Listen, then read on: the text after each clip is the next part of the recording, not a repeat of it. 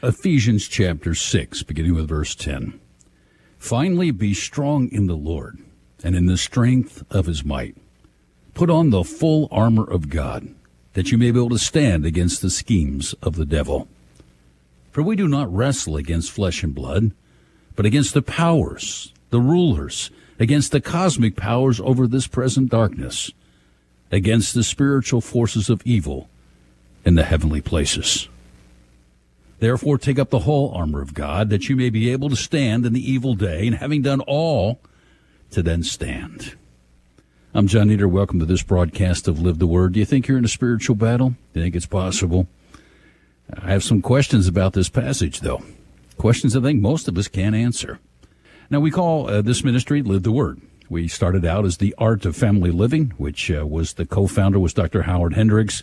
And that was a chapter title from a very popular book he wrote called Heaven Help the Home. Years later, we decided that we wanted to broaden that a bit. And so Live the Word still captured what we were committed to since day one. That is the practical application of biblical truth. But to apply truth, we have to probe the truth. We have to study what the Word of God says. And just take the passage of which I've read just a small portion.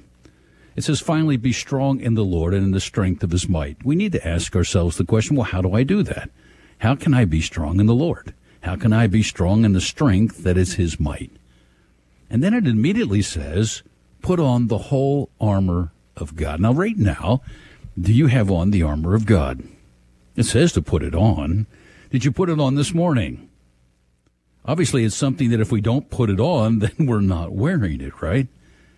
So if you have no idea what it means to put on the armor of God, or even why you should put on the armor of God, or what it really means to do that, then should we not assume that there's a vulnerability that we have? And candidly, I think most of us, Bible-believing, committed to the Word of God Christians, we probably really can't give a good answer to that, many of us. And the whole reason it goes on, it says, put on the whole armor of God that you may be able to stand. Well, what do you mean to stand? Stand against what? Well, it goes on, against the schemes of the devil. All right, let me ask you, what are the schemes of the devil? No answer? If someone has a scheme against you, they're doing something, they're conniving, they're behind the scenes, they're scheming against you, but you're unaware, then you're all the more vulnerable, are you not? And this is saying you need to put on that armor, because if you're going to stand against this attack, not get knocked over, you're going to have to understand the schemes of the devil. You're going to have to be prepared by having the armor on, because the schemes are going to be leveled against you. And then it makes this incredible statement in verse 12. It is so broad in its scope. This is being written to believers at the church at Ephesus. Verse 12, for we, who's the we? The we is all true believers, all of us. It's written to Christians, those who have passed from darkness into light, those who were once in the family of darkness, who are now in the family of light, once who had Satan as their father, now have the Heavenly Father. For we do not wrestle, boy, here wrestle, that's combat, that's close in, isn't it? We do not wrestle against flesh and blood. Now, wait a minute. What do you mean flesh and blood?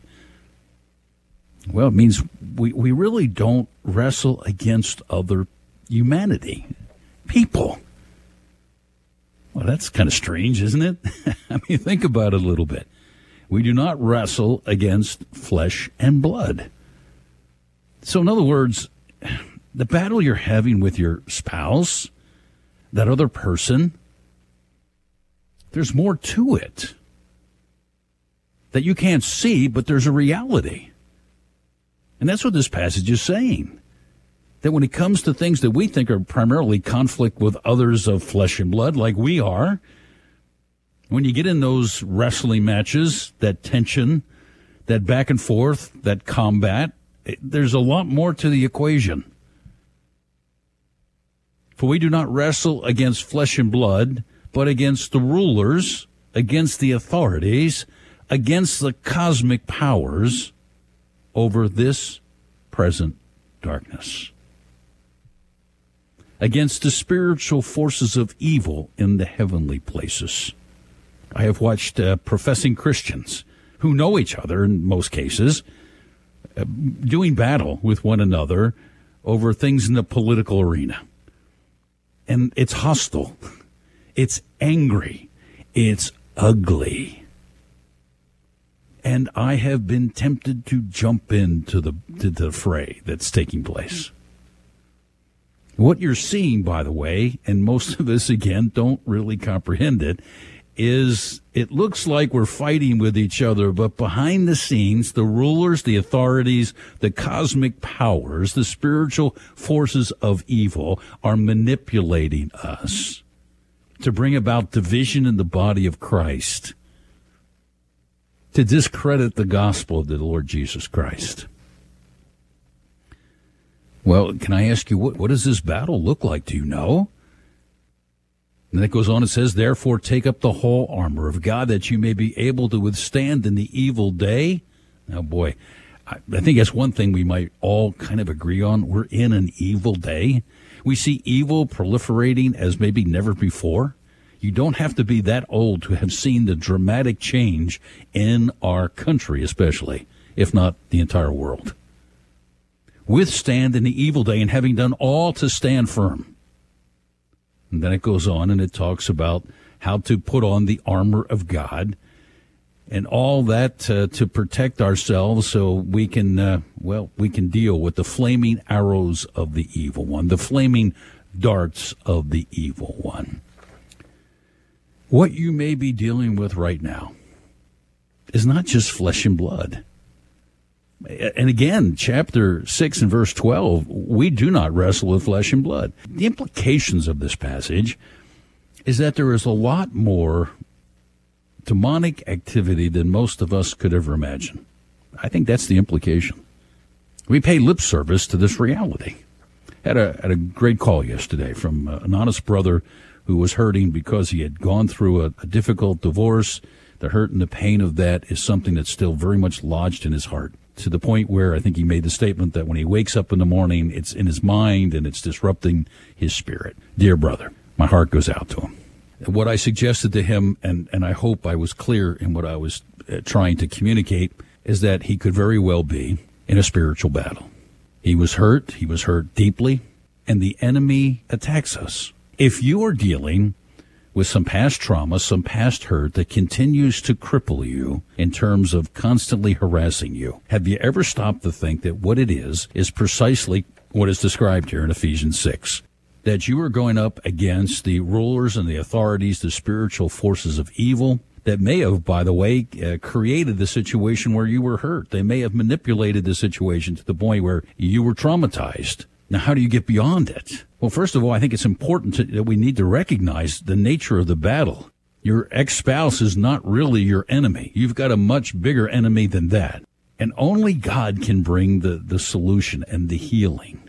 And that's where the Word of God guides us, where we take that hurt and that pain, and in a very sacred moment of connecting with the Lord, we allow Him to take that from us. We cast our care upon Him because He cares for us, and He takes it. And that begins the healing. Oh, the enemy may still want to attack and still bring thoughts into our minds, but then we've learned a lesson. Those flaming arrows of the evil one are really thoughts that are coming from the pit of hell. It may seem like it's simply my thought, my musings, but many times it's a flaming arrow of the evil one, the flaming dart of the evil one, who wants to constantly throw it in our face in order to make us angry and bitter and hostile and to be on the attack and to just continue to be in bondage to the past pain. It is a spiritual battle. The battle is not with flesh and blood. It's bigger than that. Now, I think most of us don't comprehend that. I have had, I guess you'd call it the opportunity to help some Christians who were trapped by the enemy. And I've watched how the Lord in His grace will intervene when we humble ourselves before Him, and then we resist the enemy. We confess any sin that gave the enemy opportunity. We confess bitterness and anger. We confess being deceived. We just go humbly before the Lord. The Holy Spirit guides, And I've seen the Lord just do an incredible work. I've experienced it personally. These battles are real. And until we get to the point that we understand this, we are vulnerable. So let me ask you, what is going on in your life right now? What is going on that you can't get beyond? Jesus promised the abundant life. If you're not experiencing that at some level, if you're not experiencing at least some degree of being able to function without being crippled by anxiety and the like, then it may well be that what you're dealing with is a spiritual battle. That's the thing about the Word of God. It doesn't really tell us. It doesn't say, hey, every one of you are in this battle every day of your life. But no matter what, if you do what God says, you have the capacity, because of the Lord, having done all, you stand. You can stand in the midst of the attacks. The schemes of the enemy, well, they can be destroyed. I want to encourage you, if you've been struggling with something, you haven't been able to put it behind you, that you entertain the prospect that you are dealing with the forces of darkness. And they will not leave until they are told to leave and the ground's been taken back. Any ground, any claim they have on your life, whether it be a certain sin in the past or just something you did in the past to invite this. I'm running into more and more people that dabbled in the occult. They gave red carpet treatment to the enemy. And then one day they turn around and their life is a mess, and we start to talk, and they forget for a while what they had done some time back, and they had opened it up to the enemy. They opened the door of their life, and the enemy came in. The enemy places the thoughts in our mind in such a way that they just are there, and it's as if, it's just my thought, when in fact, it could well be that flaming arrow of the evil one. Heavenly Father, I pray for those who are listening to my voice. I pray that you would allow all of us to come before you, to humble ourselves before you, to express to you the hurt and the brokenness that many of us have experienced. Father, we really need to hear from you.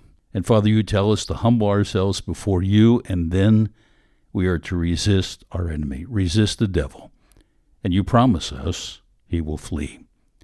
Whatever ground there may be in my life or in the life of that person listening to me right now, may we take that ground back by confessing if it's sin, forgiving if it's a hurt that we're still carrying. And then, as we do this, Father, allow us the grace to tell the enemy to leave us alone, because we declare the victory of the cross of your Son, our Savior, the Lord Jesus Christ. And we come to you now in his name. Amen. Thank you so much for listening. I hope today's program has been helpful.